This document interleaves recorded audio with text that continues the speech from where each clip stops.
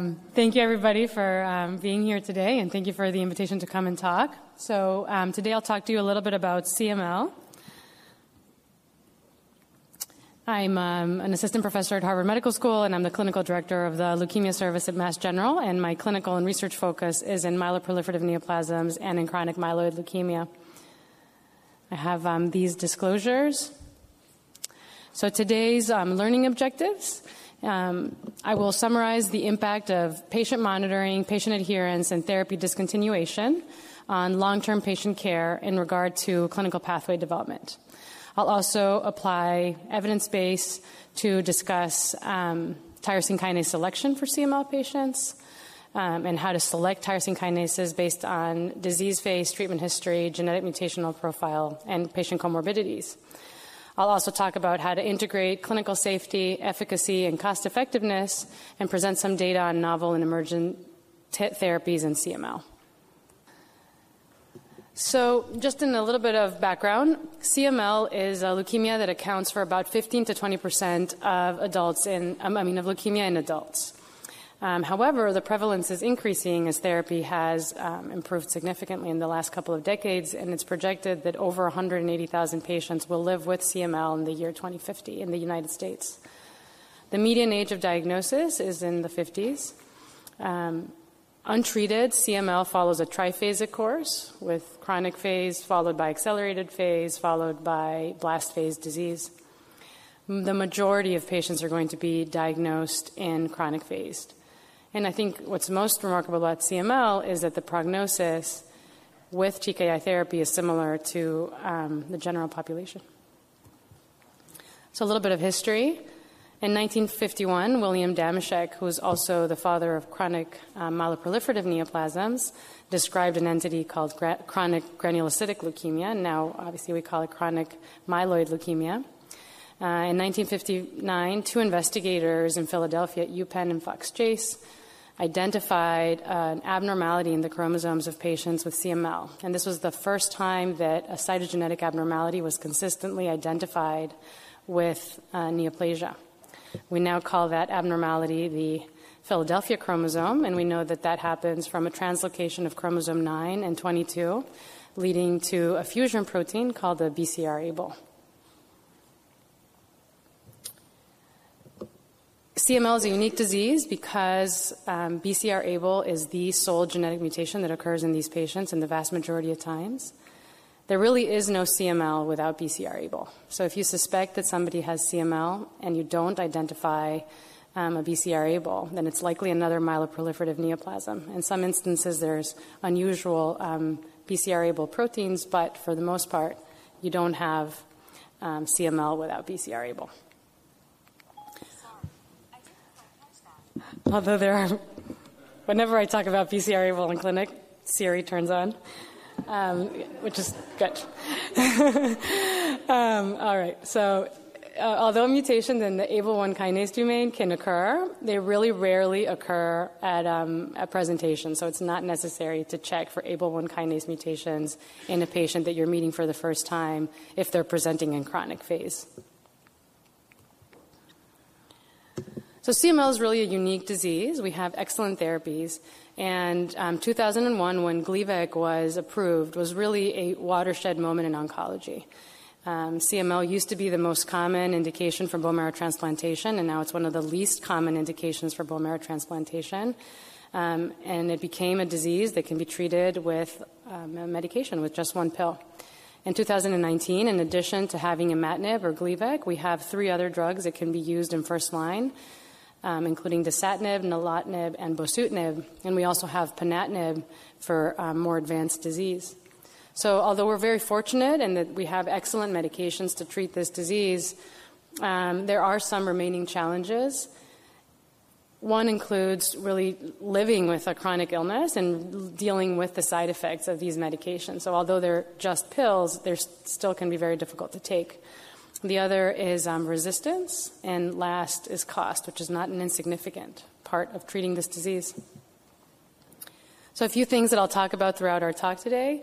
As I mentioned, we have 4 drugs that we can use for upfront therapy, but it's not always straightforward to know which drug to select in the upfront setting. It's also important to know, and I'll discuss this a lot, how to monitor a patient to ensure success. And then we also need to know when to recognize that another TKI is needed. And lastly, we'll talk about who can safely discontinue their TKI. So first, I'll start with a case of a woman I've been taking care of for the last couple of years. She's a lovely 68-year-old woman that has multiple medical conditions, including diabetes, high blood pressure, coronary artery disease, chronic kidney disease, and she first presented with retinal hemorrhages. Her white count was 72,000. She was slightly anemic, and her platelets were preserved. So what is the right drug for her? And her spleen was not palpable on exam. So she, before talking about which drug to select, I just wanted to talk about the efficacy of these drugs, mostly to point out, I'm not going to go through each individual column, but there is no difference in overall survival with the different TKIs. So undoubtedly, nilotinib and dasatinib will get people into remission faster than imatinib. However, that initial deep response or that initial speed in response has not yet translated to a difference in overall survival. So the rates of cytogenetic remission may be a little bit lower for an imatinib compared to nilotinib and dasatinib, but the rates of survival at 5 years are the same, or long-term are the same. I guess one thing to point out is that perhaps with imatinib there's a slightly increased rate of transformation to accelerated or blast phase disease compared to the other TKIs, but again, that has the small numbers, it's an infrequent event. And with bosutinib, since it's the newest drug on the armamentarium, we don't have such long-term data. And then I just wanted to point out that although these drugs are incredibly efficacious in first line, there really is a bit of a change in their efficacy in second line, especially if the reason why you're selecting a second drug is due to resistance and not to intolerance. And so just to point out, second line progression-free survival with dasatinib or nilotinib is in the order of 40 to 50%, which is really quite different than in first line. So how do we pick our first tyrosine kinase inhibitor? So the right answer, and what the NCCN guidelines say, is that you can use any of these drugs. What I like to do is just think about the patient, think about their medical comorbidities, and think about what your endpoints are for the patient. And so if you have patients that have pulmonary disease or patients that have congestive heart failure, and they often get admitted with pleural effusions or fluid overload, dasatinib is probably not the right drug for them, or not the drug that I would pick as first line. Patients that have chronic GI issues or have abnormal liver function tests at baseline, bosutinib is probably not the first drug that I would select. Patients that have cardiovascular comorbidities, especially patients with peripheral vascular disease or coronary artery disease, patients with arrhythmias, I wouldn't select nilotinib. Patients that have had prior also cardiovascular disease or history of any clotting events, I wouldn't select ponatinib, not that you would select ponatinib in first line anyway. And then patients that have lots of comorbid conditions, that are elderly and have cardiovascular comorbidity especially, I generally go to imatinib first. And so anyway, those are some of the considerations. So in addition to selecting the drug based on the patient and based on the patient's comorbidities, oftentimes, unfortunately, we also have to make decisions based on what the patient is able to get covered by their insurance. And so we sort of have to balance efficacy and cost. In general, we're pretty fortunate in CML that all of these drugs are really effective. And so when you have to pick one drug because the insurance will be more likely to cover one drug versus another, or there's a better patient assistance program for one patient based on their insurance than another, at least you can feel confident that you're not compromising efficacy, and I think that's important. Now, in 2016, generic imatinib was introduced. And in the United States, the cost of generic imatinib has not yet come down significantly compared to brand name imatinib. In other parts of the world, the cost of generic imatinib is significantly lower than the cost of brand name imatinib, and that's significantly lower than the second-generation drugs. But that hasn't yet happened here. Obviously, there's a potential benefit to generic imatinib in that it'll be significantly less costly. The cost of these drugs is significant and has not come down since the approval of these drugs, of imatinib in particular in 2001. One potential downside is, there's different formulations. Just anecdotally, my experience with some patients on generic imatinib is that they don't always tolerate it the same way as brand name. And so I think it remains to be seen how the introduction of generic imatinib will really impact the way that we take care of our patients with CML. There have been some cost-effectiveness studies trying to see if it's beneficial to start with generic imatinib in terms of cost. And they're trying to weigh that against the potential of more patients discontinuing tyrosine kinase inhibitors when they start the second-generation drugs. But I think that those analyses really are incomplete yet because we don't yet know what the price of the generic imatinib will really be. But I think that that'll be interesting, and I think that that'll potentially really change the way that we treat our patients. And I think we need to have more studies to help inform if that is the right approach for every patient. And so potentially in the future I can envision that we would start with generic imatinib, and then if our patients don't meet their landmarks of treatment, then we can switch them to the second-generation drugs. And I would say that for patients that have high-risk features of disease at diagnosis, that's unlikely to be the right strategy because those patients should really start with a second-generation drug. So anyway, things to look forward to in the future. So case continued. My patient was started on imatinib based on what I mentioned before. She had a lot of comorbid conditions.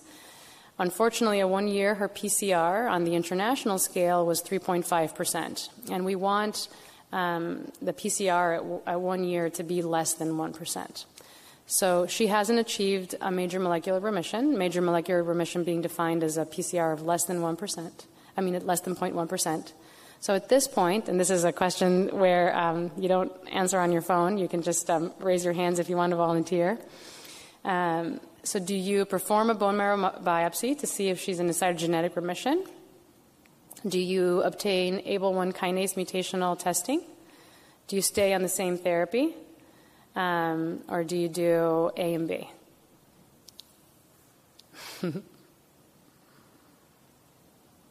And if I don't have any volunteers, I'll let you know what happened in the next couple of slides. Go ahead. C? Yeah, sounds good. Anybody else?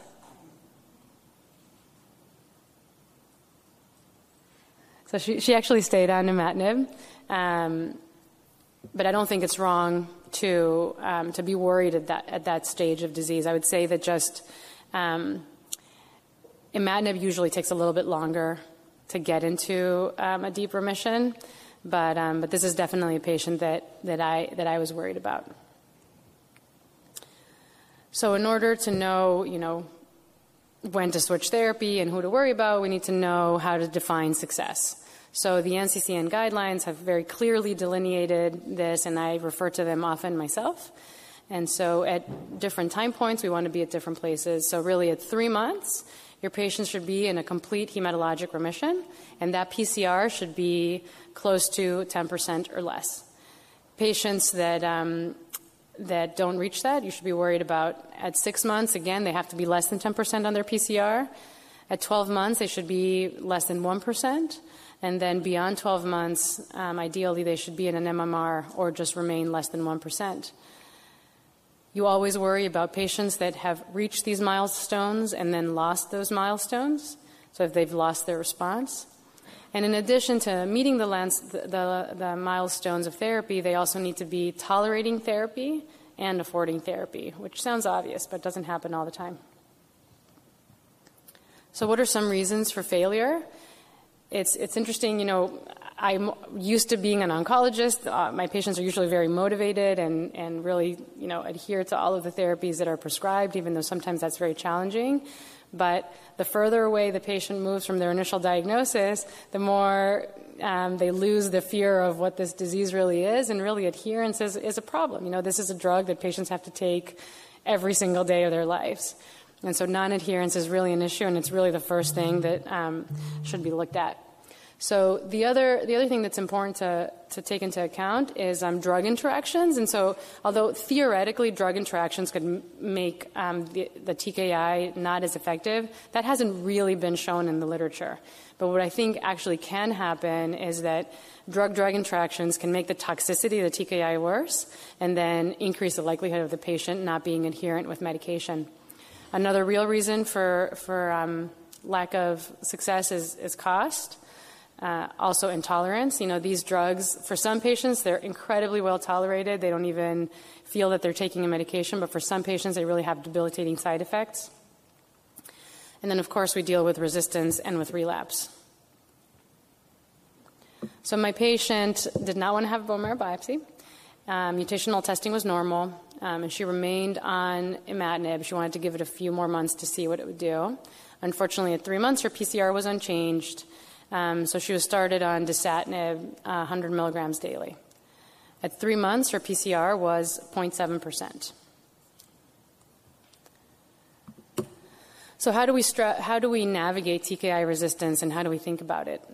Like I mentioned before, we have to ensure that there are no drug-drug interactions, that patients are actually filling their prescription and can afford therapy. And then how do we define TKI resistance? So primary resistance is failure to meet the landmarks of therapy at specific time points.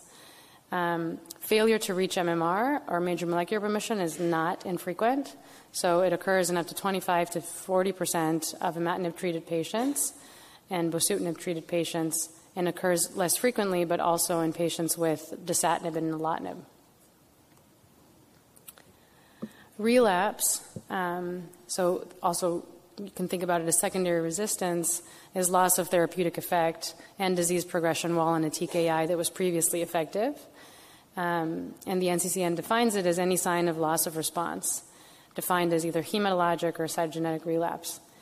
So if you have a patient that was previously very well controlled and they have a 1 log increase in their BCR-ABL transcript with a loss of MMR, so if they're still in MMR, you don't worry, but if they've lost their MMR, that's considered relapse. So when do we check for an ABL1 kinase mutation? So if you have a patient that's in chronic phase that you just met, if they're achieving their milestones, you don't have to check mutation. But if they haven't met their milestones, if they've lost response, if their disease is progressing, then that's a good time to check mutational analysis and to select a tyrosine kinase inhibitor based on those results. For new diagnosis patients in general, there's no reason to do mutational testing, and with the exception of patients that present with accelerated or blast phase disease, which thankfully is rare. So here's a chart, and I have to say that I treat a lot of CML, but I do not have this memorized except for maybe a few. So the chart is here. It's also in the NCCN guidelines. I refer to it all the time. But anyway, it's just helpful to know which tyrosine kinase to select.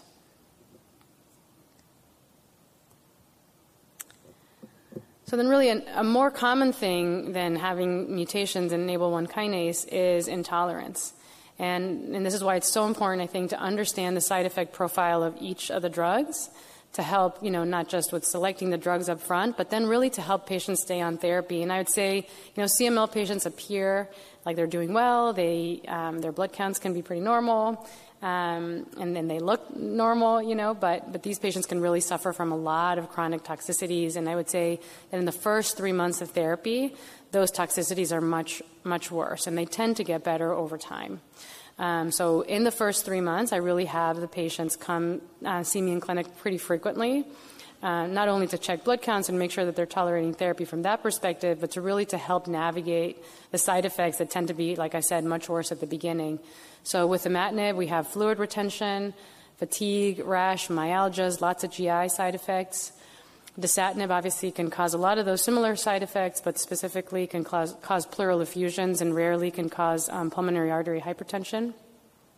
Nilotinib can lead to vascular events, peripheral vascular disease, worsening in hyperglycemia, QTc prolongation, and rash.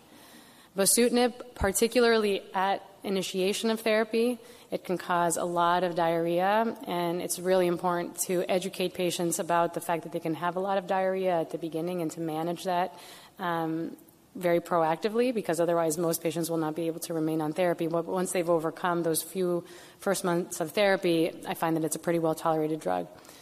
And then ponatinib, as you all may know, it's been associated with a lot of thrombotic events, vascular occlusion, CHF, hepatotoxicity, and rash. And I would say that in pancreatitis, I would say that all of these drugs together, one of the things that they have in common is that they really cause a lot of fatigue. That's probably the most debilitating chronic low-grade side effect that most of my patients have with these drugs. So my patient did well, but unfortunately she called me one day sounding very, very short of breath. She got admitted to the hospital, and this was her chest x-ray. And this is a little bit small, unfortunately, but the Sprycel package insert has a really nice algorithm for monitoring or managing pleural effusions. But just to say, the first thing to do is grade the pleural effusion.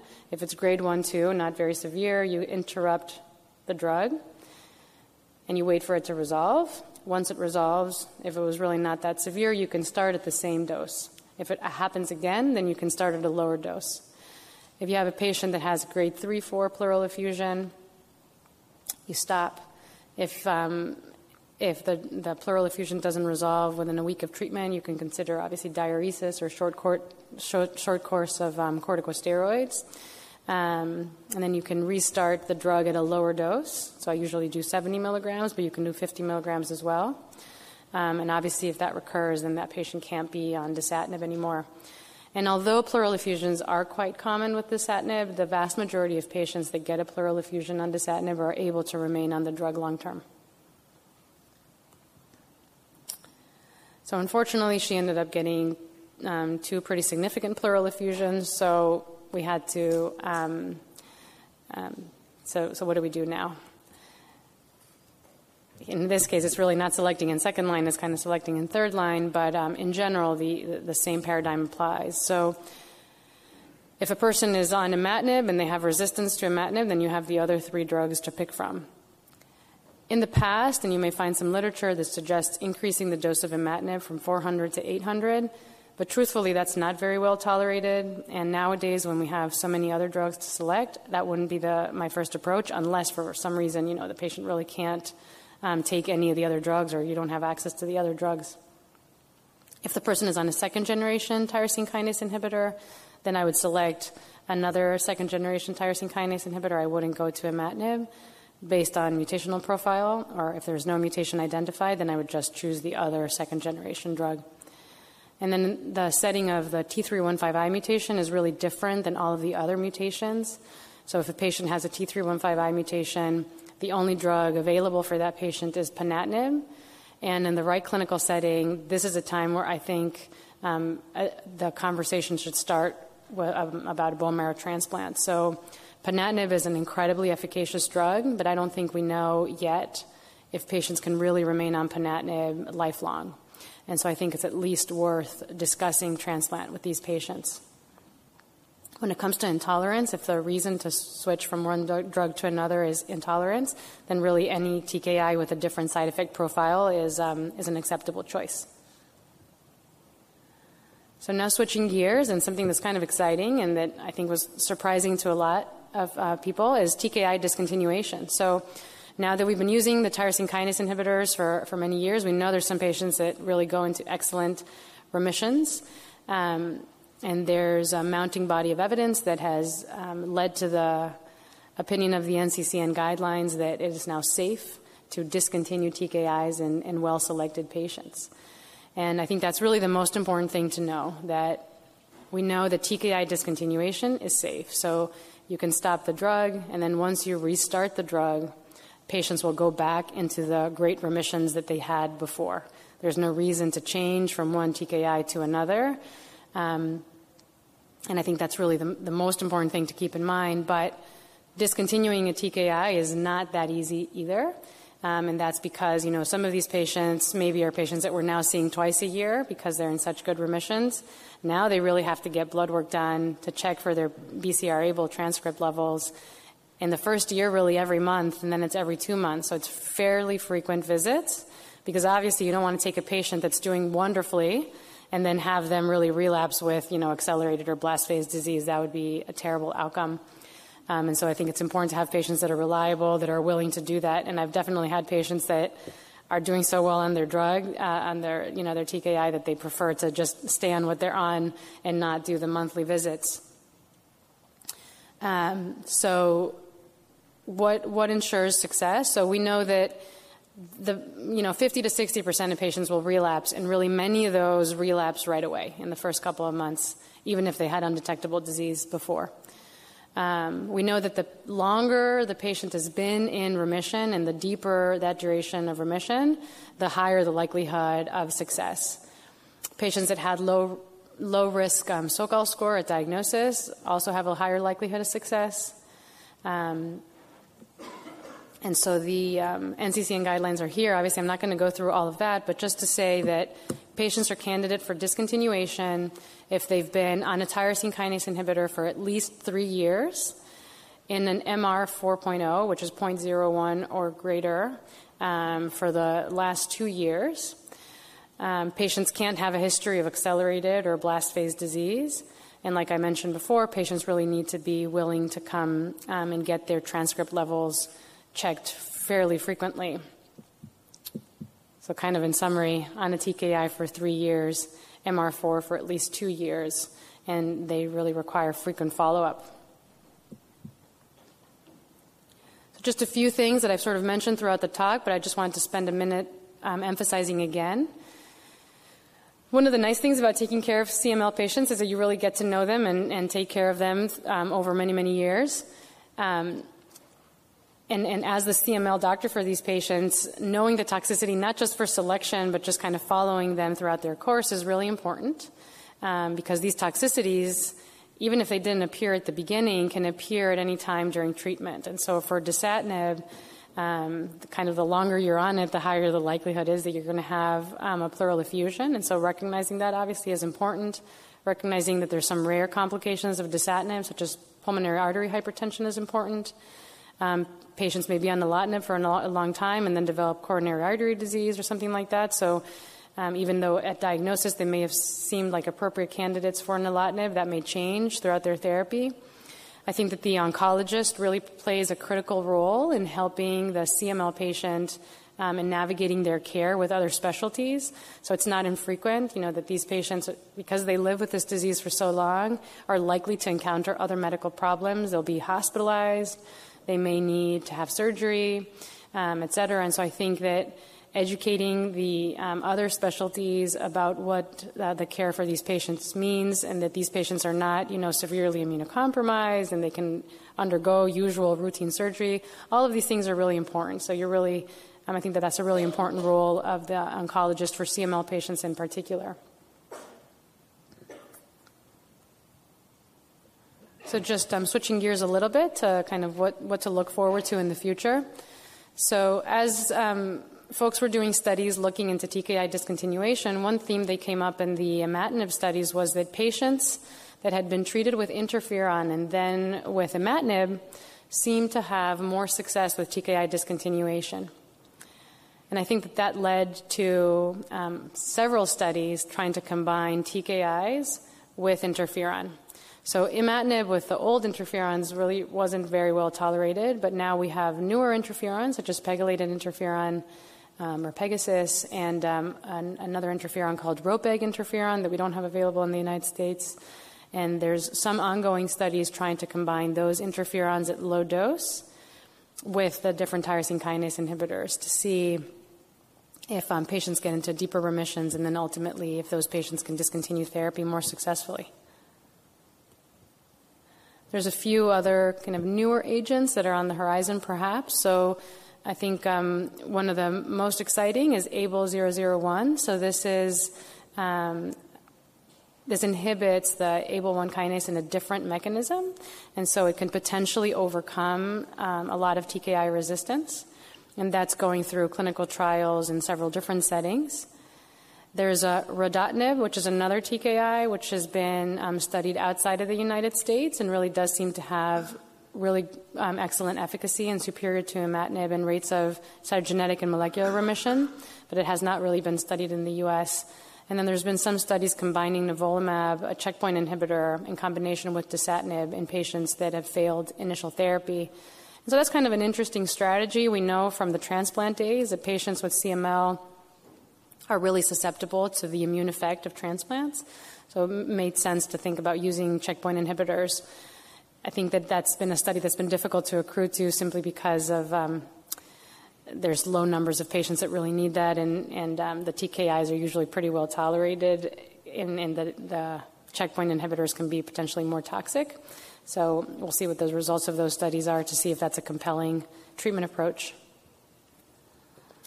So remaining challenges in CML, a few things that I've mentioned and I'll mention again. So the majority of patients with CML really do very, very well.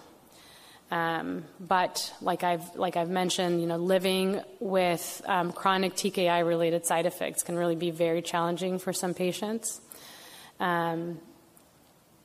Most patients, however, will not, unfortunately, remain off of TKIs for a long time. So although TKI discontinuation is definitely a possibility and something that I talk to my patients, it's important to keep in mind that the vast majority of patients will have to be on their TKI for the rest of their lives. They may have some treatment interruptions if they meet criteria for discontinuation, but not everybody. So I think some things that I'd like to see improve in my lifetime would be, how to manage life on a tyrosine kinase inhibitor better. There's only so much we can do with supportive care. I think probably the most challenging side effect to manage is fatigue. We have, medications to give people with GI upset, with volume overload, with GI side effects, et cetera, but fatigue can really be difficult. And then how do we select patients, and how do we increase the possibility of TKI discontinuation? So obviously if we can treat these patients, even if it's with somewhat toxic therapy initially, but then really increase our likelihood of TKI discontinuation, I think that would be really exciting for our patients. Thank you so much. I'm happy to take questions.